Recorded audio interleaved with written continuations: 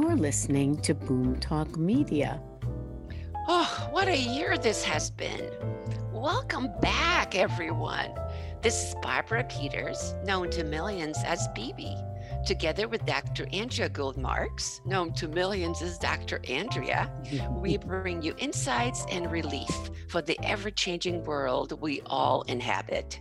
No one knows really what the post COVID new normal may entail over time or how we might experience it, but you can count on us to bring you meaningful conversations and psychologically rooted insights to help you deal with these changing times.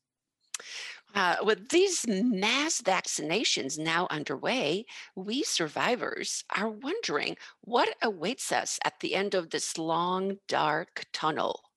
Will we ever get back to hugging and shaking hands? Well, as of yesterday, I can say that I felt comfortable hugging, not necessarily shaking hands. But how long before we work through the trauma of COVID and put it in the past, if that's possible, or take the lessons we learned and bring them into the present?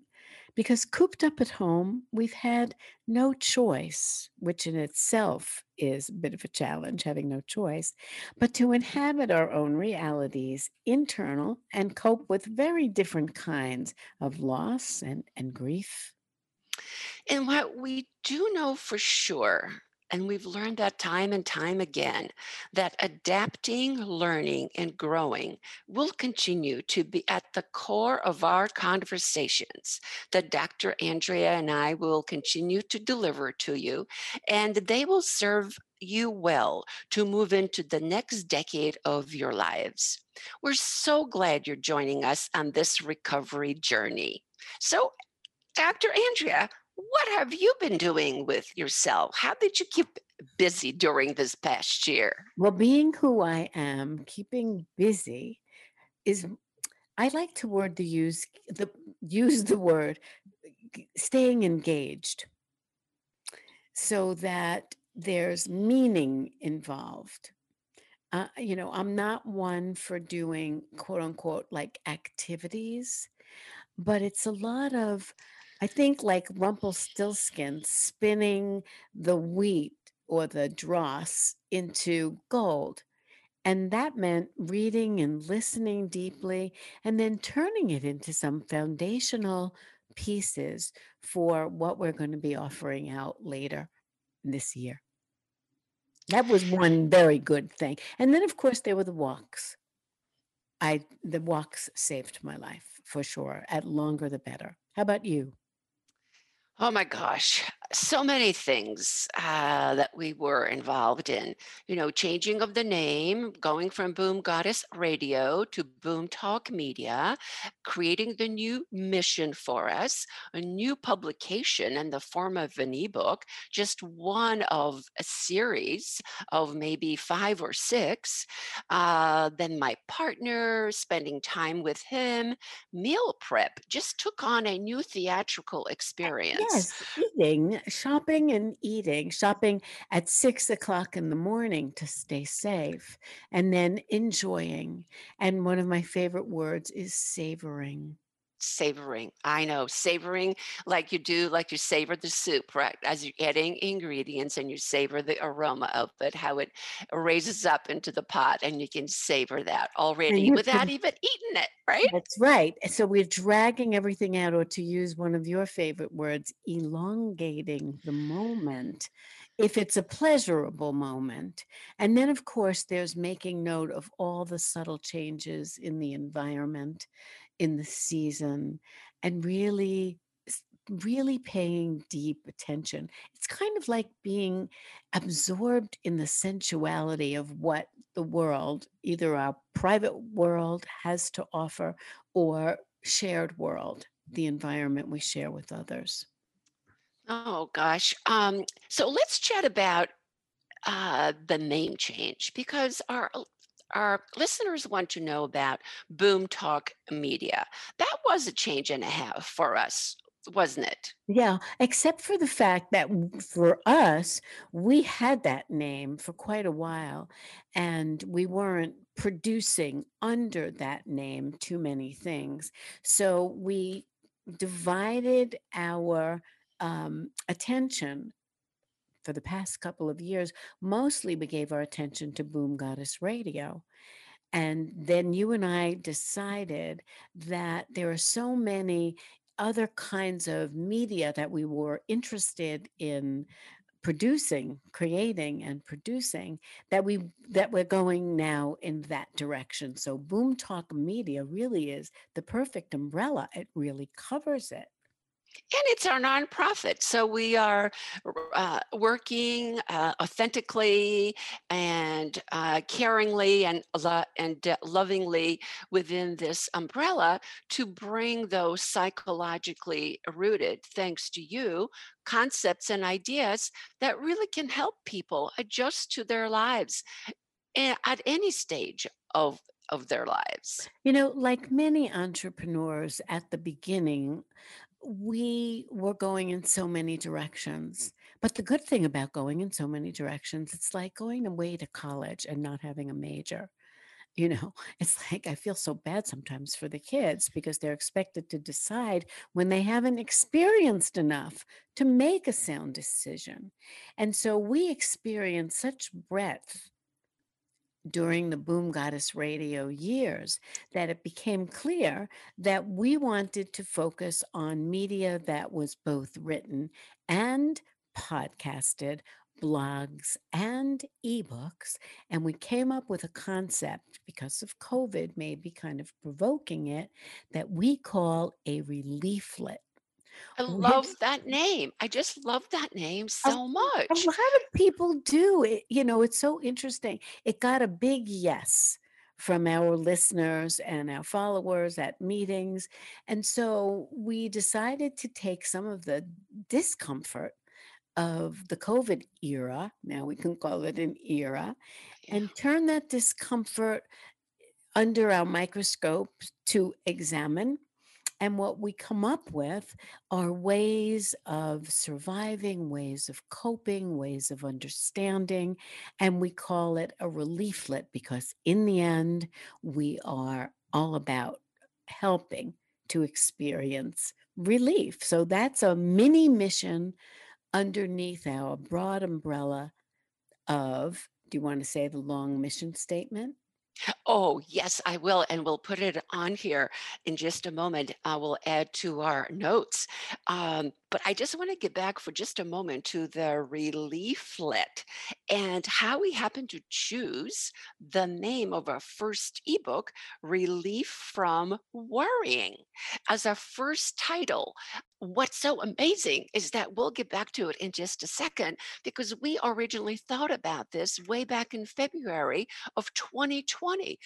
This is at the very dawning of COVID. So, how is it that these two brainiac women were able to develop this little idea and thought even before it all started? Well, I think more so the visionary aspect of getting, kind of reading the energy and seeing that worry was going to be like a tsunami because a little bit of COVID here, a little bit of COVID there, the mention of it. This was early February when we weren't really steeped in all that talk, all that media, all that coverage, and soon enough, all that worried reporting. So we decided to focus on worrying. And then it's so funny because after that, we went underground. We didn't do anything with that material. We just experienced it. And Right. we experienced everything else, just trying to figure out how are we going to shop? Where are we going to shop? When are we going to shop? How are we going to have enough stockpiled in case we really get shut down for a long period of time? So we weren't really thinking much about producing at that point, and we just, in a way, sort of ran over all that work that we did. It wasn't until summertime when it emerged again, and of course, summer is a time where the case numbers would go down, that we had a little more room to um, think about and think creatively. And we started from scratch all over again, And thinking about worrying. not only just thoughts, right? And thinking about it, but also learning the technology and how to self publish the ebook and how to create content, how to work with people to add graphics. I mean, what do you think the reader, what is the most important qualities or benefit that the reader can get out of reading our ebook? Well, there's a multitude of suggestions, but from the responses that we've gotten from people who've read the book, and it's only been out for a month, there's something underneath the suggestions. And I think that it's the way that the information is presented. We have a lot of graphics. It's a short little book. It's maybe 20 pages, including many large graphics. So nobody has to drown in a lot of information. And the information is paced slowly because if we've learned anything about publishing, we've learned that it's much better to do a little bit than it is to do a lot because of the universal change in attention span that we've all been trained to do. Not that nobody can sit down and read a whole book anymore, Right, certainly. And right. certainly in the boomer generation, there's much more likelihood of that.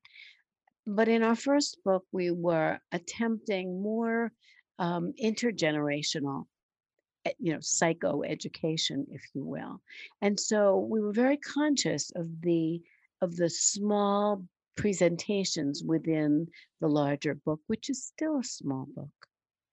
And I love that title, Relief from Worrying, because it is an ever present need. It's not just COVID associated. And I think overall, that's what our aim is to, in our subsequent books, the second one being the patient's paradox, pause between realities, basically how to get there faster but move slowly. And then our third book is going to be Lonely Together and the Value of Friendship. How does lonely feel, and what can you do to feel more connected, more in love, more in hope? I'm so excited to be co-producing these with you because it clarifies things for us, but it brings such wonderful gifts to our listeners and our readers. And my greatest hope is that when they're able to print the ebooks, which will be very soon, they can put it in their heart and feel the power and the gift of that ebook, that book. I think it's so incredibly important to say that we take on the themes personally. We feel the personal impact of everything that we write about. And it's only from feeling the personal impact, which is not always pleasant or easy. And like I said before, turning the wheat into gold, that we take those realizations and we share them, not in the torturous undergoing, but in the more clarifying overcoming and the product of that. So, yeah. Oh my gosh. And can you believe that we mentioned that a little while back, but can you believe that we first aired the Worry Less podcast that we're about to play for our listeners way back in February 2020? COVID-19 was just beginning to invade our planet. Let's take a little bit of time and let's revisit that recording now and see how much of soothsayers we turned out to be. Grab our ebook, Relief from Worrying, on Amazon.com by simply typing in the title or one of our names, Andrea Gould Marks or Barbara Peters, in the search bar windows. Well, until next time, this is BB Peters and Dr. Andrea for Boom Talk Media with your moment of Zen. And we've chosen as Moment of Zen a beautiful poem by an old friend, Mary Oliver. It's called The Swimming Lesson. Feeling the icy kick The endless waves reached around my life. I moved my arms and coughed, and in the end saw land. Somebody, I suppose, remembering the medieval maxim, had tossed me in, had wanted me to learn to swim, not knowing that none of us who ever came back from that long, lonely fall and frenzied rising ever learned anything at all about swimming, but only had to put off one by one dreams and pity, love and grace, how to survive in any place.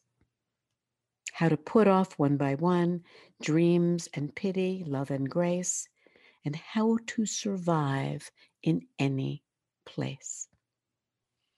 This is in Mary Oliver's collection, New and Selected Poems, published by Beacon Press, 1992.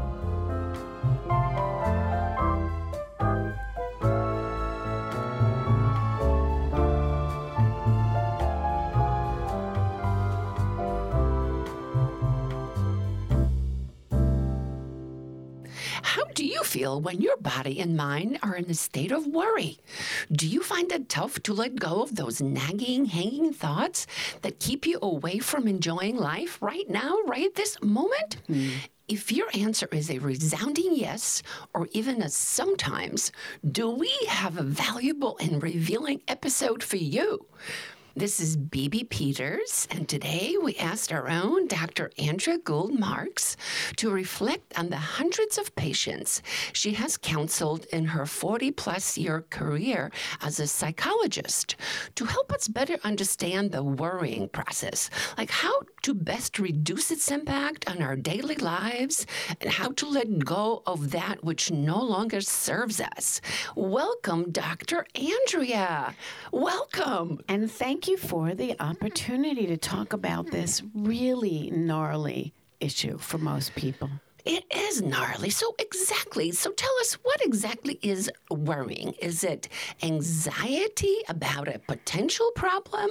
Is it unease because our mind is dwelling on some difficulty that we can't conquer? Is it a feeling of being out of control? What is it? Bibi, I'd have to say it's all of the above.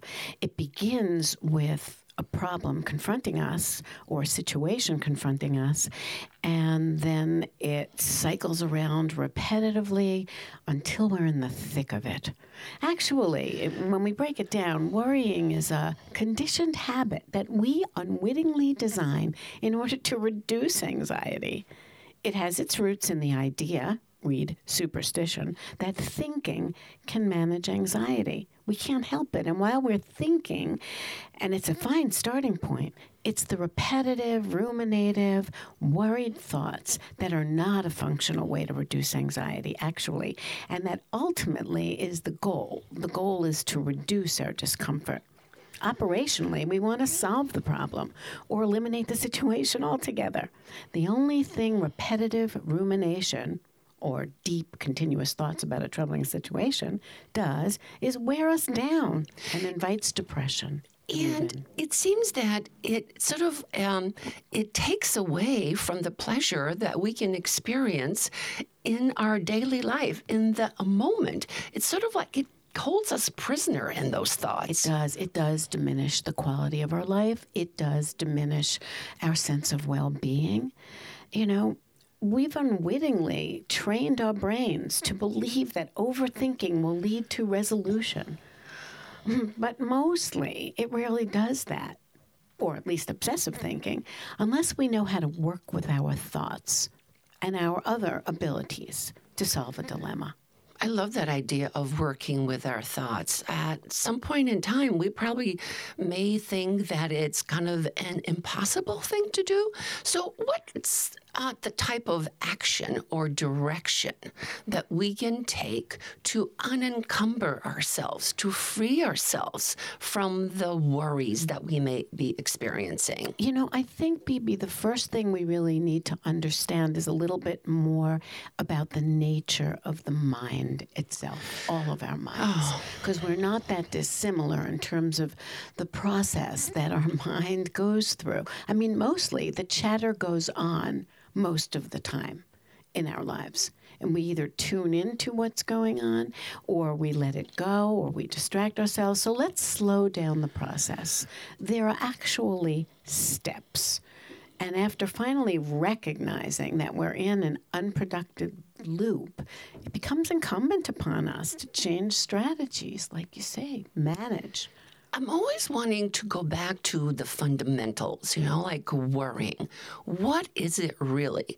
What triggers it in us? How is it that some days we're worried less and other days we're worried more? How does it feel? What about it is frustrating to us and burdensome? What are the ill effects, on our mind and on our body, both short and long term? Chronic worrying is actually a conditioned response to anxiety. So we would feel anxious, and then we would try to think our way out of that anxiety, and that's fine if we can come up with a solution. But what actually happens is that when we experience any anxiety, our response to that becomes habitual, and over time becomes identified with our personality, and hence we might define ourselves or call ourselves as a worrier.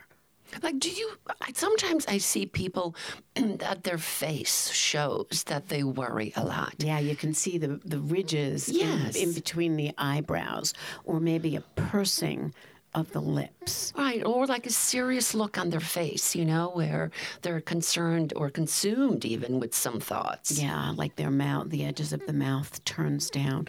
And so interesting, because I can see if somebody is thinking, it's almost like the thought is bouncing around from the two different hemispheres of the brain, going back and forth, back and forth, back and forth, without a resolution.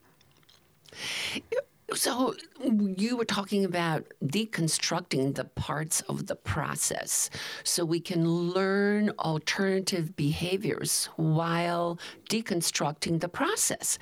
Well, that to me sounds a lot like multitasking, and to some people, multitasking is a little scary. So deconstruct the process while learning alternative behaviors. Yikes. Yeah. That sounds like almost an impossible task. Well, actually, the focus of psychotherapy for the past, I would say, maybe 25 years is on mindfulness. And so let's start with mindful awareness. Let's all relax, even as we're listening. Let's do that. Right? Let's be aware of our own thoughts, not jumping ahead to looking for solutions. But let's start with talking about the thoughts, the steps. Excuse me. So, okay, mindful awareness. First, it's important to train ourselves to identify when we are worrying. So worrying can be like software running in the background of your computer, right? It drains the energy, it drains the CPUs. It actually interferes with the functionality for other tasks. I'm sure we've all noticed that, as somebody is talking to us and we're busy worrying, or we're trying to complete something and we're distracted by our own, what's going on in our heads. And that energy is depleting.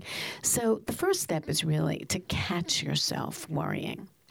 And by that, do you mean just to make a mental note to yourself? Like, this feels like worrying to me, or I am worrying at this time. Right. Is that what it is? Right. As soon as first of all, we have to begin with being able to notice our thoughts. So much of our thinking goes zooming by without us even knowing that we're thinking. I mean, think about like cars moving quickly on the freeway.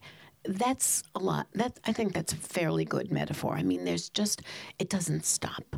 I remember when I was a child, I would say to my dad, if we were in a traffic jam, "Dad, why can't the first car just go faster?" And he would say, "There's no first car."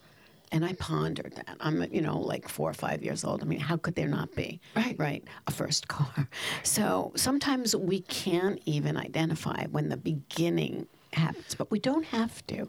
If we go to mindfulness meditation, we just are sitting quietly, and our job is to notice our thoughts. An easier way of thinking about it is our job is first to notice whatever is influencing us. So we could be meditating in a room and hear noise in an adjoining room, and we can first notice noise.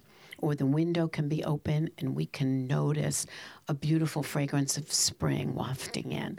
Or we can have a fan on and we can have the sensation of something that's blowing the hairs on our head. Those things are as important to notice, as we talked about savoring in previous episodes, as noticing the thoughts. When I teach meditation, mindfulness, I often start with the sensations because it's a little easier to notice. Because like we said, the thoughts are running in the background. They're nonstop. So we can begin to train ourselves to notice, for instance, when a new thought enters our mind. And then we can say thinking, or we can say worrying, or we can say solving, trying to solve a problem. We can label it regretting, or we can label it anticipating. The trick is to note it and call it something. Now, I'm talking about meditation practice as a practical way of beginning this process to stop worrying or to diminish it. And it sounds to me like it doesn't have to be a 20-minute or half an hour thing to meditate and experience that, right? We can be a minute or two, just quiet. We could just be quiet. Right. The thing about meditation practice is that we get really good at identifying our thoughts. So that's why we practice. And that's why usually when we're learning, 20 minutes in the morning, 20 minutes in the afternoon. But I'm willing, after all these years, to say just a couple of minutes, a couple of times a day, almost like a check-in, that we can just notice what we're thinking. Because a lot of worrying just goes on like under the surface. So we want to bring it to the surface so that we can recognize it, what it is. So catching ourselves worrying and detail how frequently that happens, is a way to learn to use mindfulness techniques to name the worrying, focus back on the breathing, because that's what we do. As soon as we notice the worry or the worried thought, we bring our attention back to the breath, and then so on and on. So it doesn't matter if the same thought is reoccurring. We name it again, and then we notice that it's worrying because it's not a productive thought. It's not solving a problem. But what about worrying about something big, something acute, like let's say going for an appointment a long way away and the weather forecast is like downright bleak? Or how are you going to get from point A to point B in your process? Or what will you say to this one person that you're kind of uncomfortable with about a certain problem that you and they may be experiencing? Or just worrying about putting things off because you're not wanting to deal with it, kind of a procrastinating thing. What about those kind of worries? Those kind of worries that you're mentioning now sort of fall into the category of problem solving, right? And if we recognize that when we're worried about something, when we have repetitive, ruminative thinking that isn't productive, in other words, it doesn't come up with a solution, it just loops around and loops around. It's funny. I just wanted to say, when you were saying loops, that I just began to see like a little chain, how we used to make those in like elementary school out of paper, and you get one piece attached to the other. That's what I just pictured. Well, that's a good image to describe it, and it's a hopeful image because I remember making those too, and you can tear off the bottom one, like we used to do that when we were like waiting for a vacation. It's like how many of those loops are in there. But it is a looping thing. And if we're unsuccessful, once we solve something, the worrying would stop. So if we see it as a problem-solving challenge, then we can kind of reframe it and ask ourselves more productive questions like, what is it that I need to do? What is it that I need to learn? Who is it that I might need to call in order to solve this problem?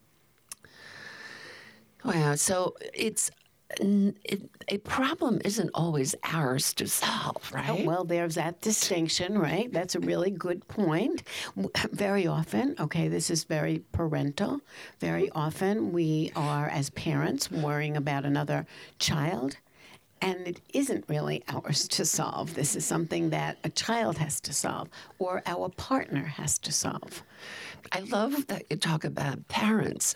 My mother, though she has passed now, was such a worrier. Since I was an only child, she worried endlessly about my welfare until her dying days.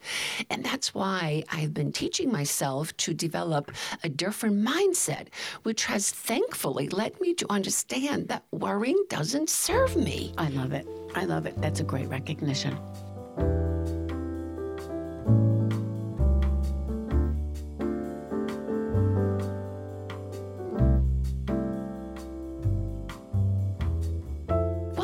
Everyone, we're talking with Dr. Andrea Gould Marks, one of our boom goddesses, about her experience with hundreds of patients during her career, and also specifically about the idea of worrying and letting go.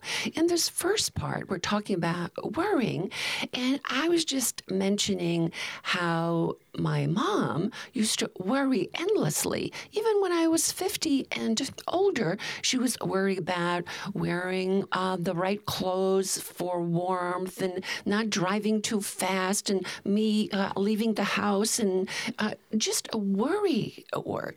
So I wanted to talk to Dr. Andrea about that idea and how we can let those deep worries how we can let them go. And I think, Dr. Andrea, I think you call that a philosophical or psycho-spiritual outlook.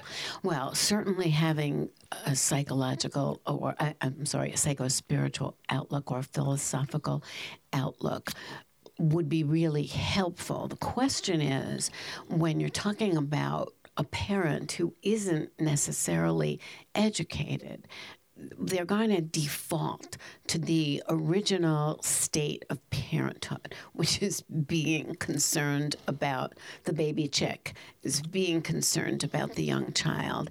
And for some people, that never goes away because they don't have the insight.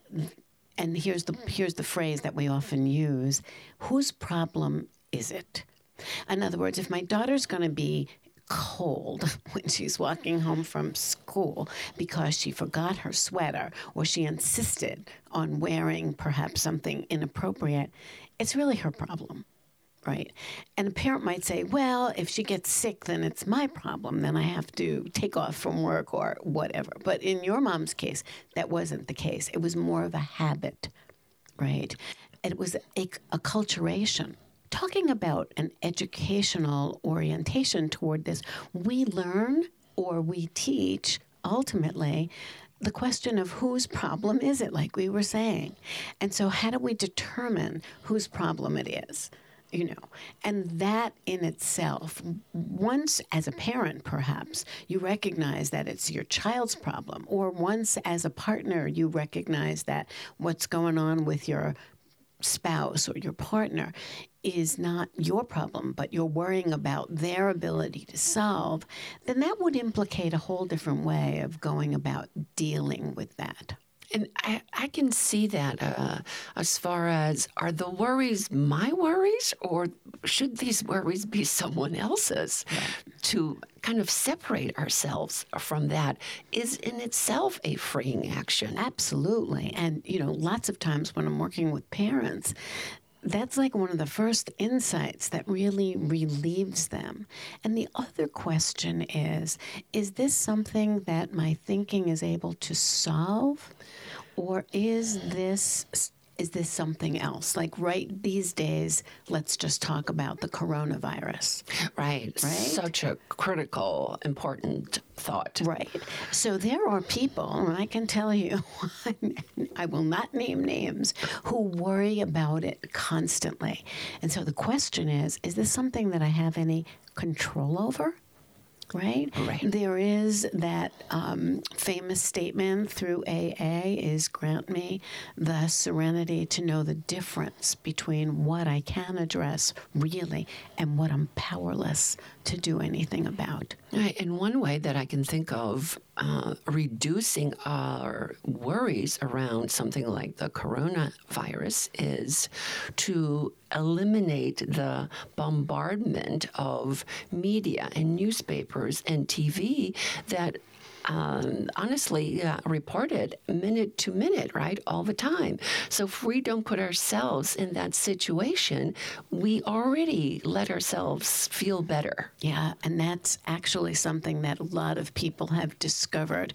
You know, when you talk to people who are worried about the future, whichever way it goes, to be able to stop the bombardment, we do have control over that. You know, we have to believe that if something really important is happening, we're going to find out one way or the other, right? We're not going to be left in the dark. And each one of us as individuals, or most of us as individuals, don't necessarily have the power beyond being really diligent about washing our hands the way the World Health Organization says to do it, which is like a 40-second process with control over that. That's about it. We can stay home. We can resist being in crowds. We can resist touching banisters and other kinds of public places. But that's really basically all we can do. Yes. So thinking about other worries that people have and how to deal with it, what other ways? What if when all else fails and we can't separate from the worries that are occupying us, what else can we do? I'm glad you asked about that, because one of the things that we can do is distract ourselves. You know, I mean, that's one of the redirections that we can take, but only after we satisfy ourselves, because basically we believe that thinking about something, it's a belief that's ingrained. It's a habit, remember, that thinking about something is going to solve it. Right. So once we can identify that thinking has become unproductive, then we have to go in a different direction. And either we're going to ask for help, or we're going to research something, or we're going to take an action. So once we determine that we can take an action, that taking action definitely reduces anxiety. So that's one really important thing to remember. If all else fails, as you say, then we really need to redirect our thinking. So where can we put our thinking? What could we do?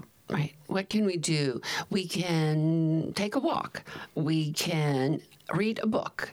We can call a friend. Right? Any of those things. We could do something artistic.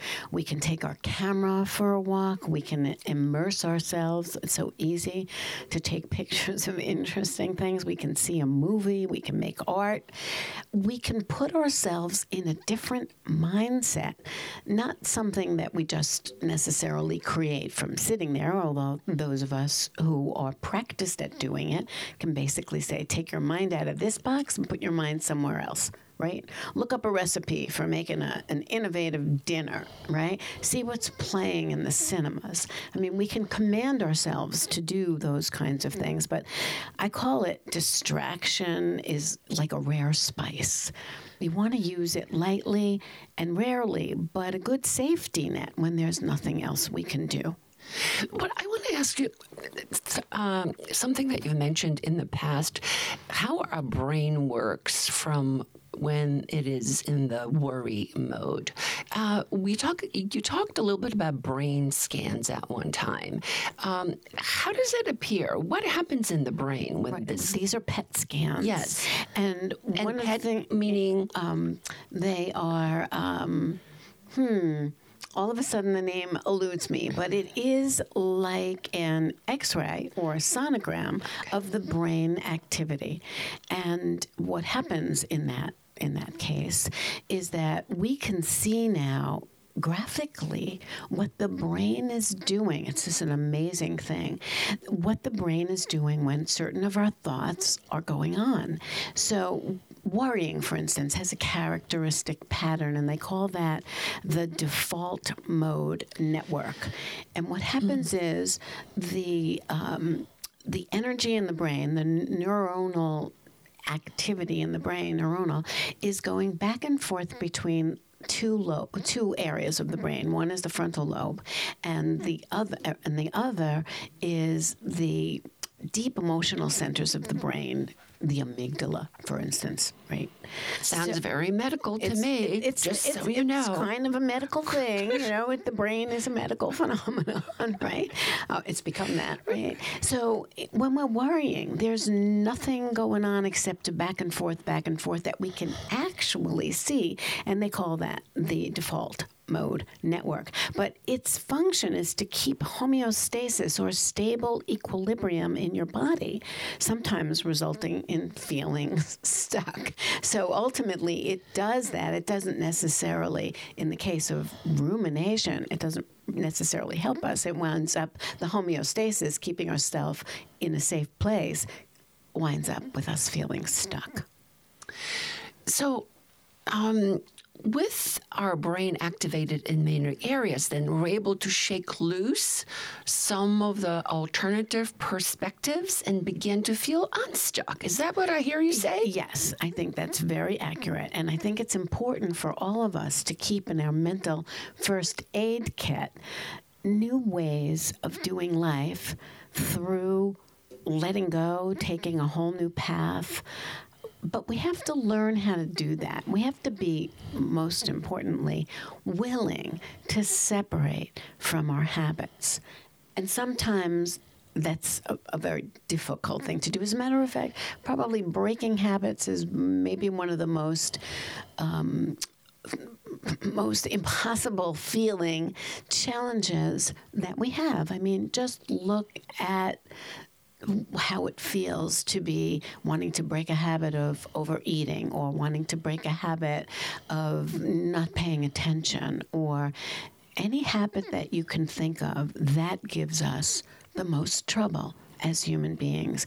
And maybe, just maybe, we can spend another podcast time or another episode time thinking about that. About letting go. What I love, what I have gleaned from our discussion is that uncovering new ways of doing life. I love this phrase of new ways of doing life, because that already, to me, reminds me of not being stuck, right? And so, uncovering those new ways and taking a whole new path can help us better work through the worrying process. Yes, and like anything, it's about change, and it's about modifying our behavior and then giving ourselves a chance to learn from what we did, so that we can then have the experience of having succeeded. And that is the beginning hint. And then we can talk about baby steps and all that. Let's have another conversation about that. Let's do that. Just about the idea of letting go and how we can sort of clean ourselves of those ideas and the worrying mindset. I agree. Let's do it next time. You've heard from us. Now let's hear from you. Please write to us at info@boomtalkmedia.com. That's info@boomtalkmedia.com. Until next time.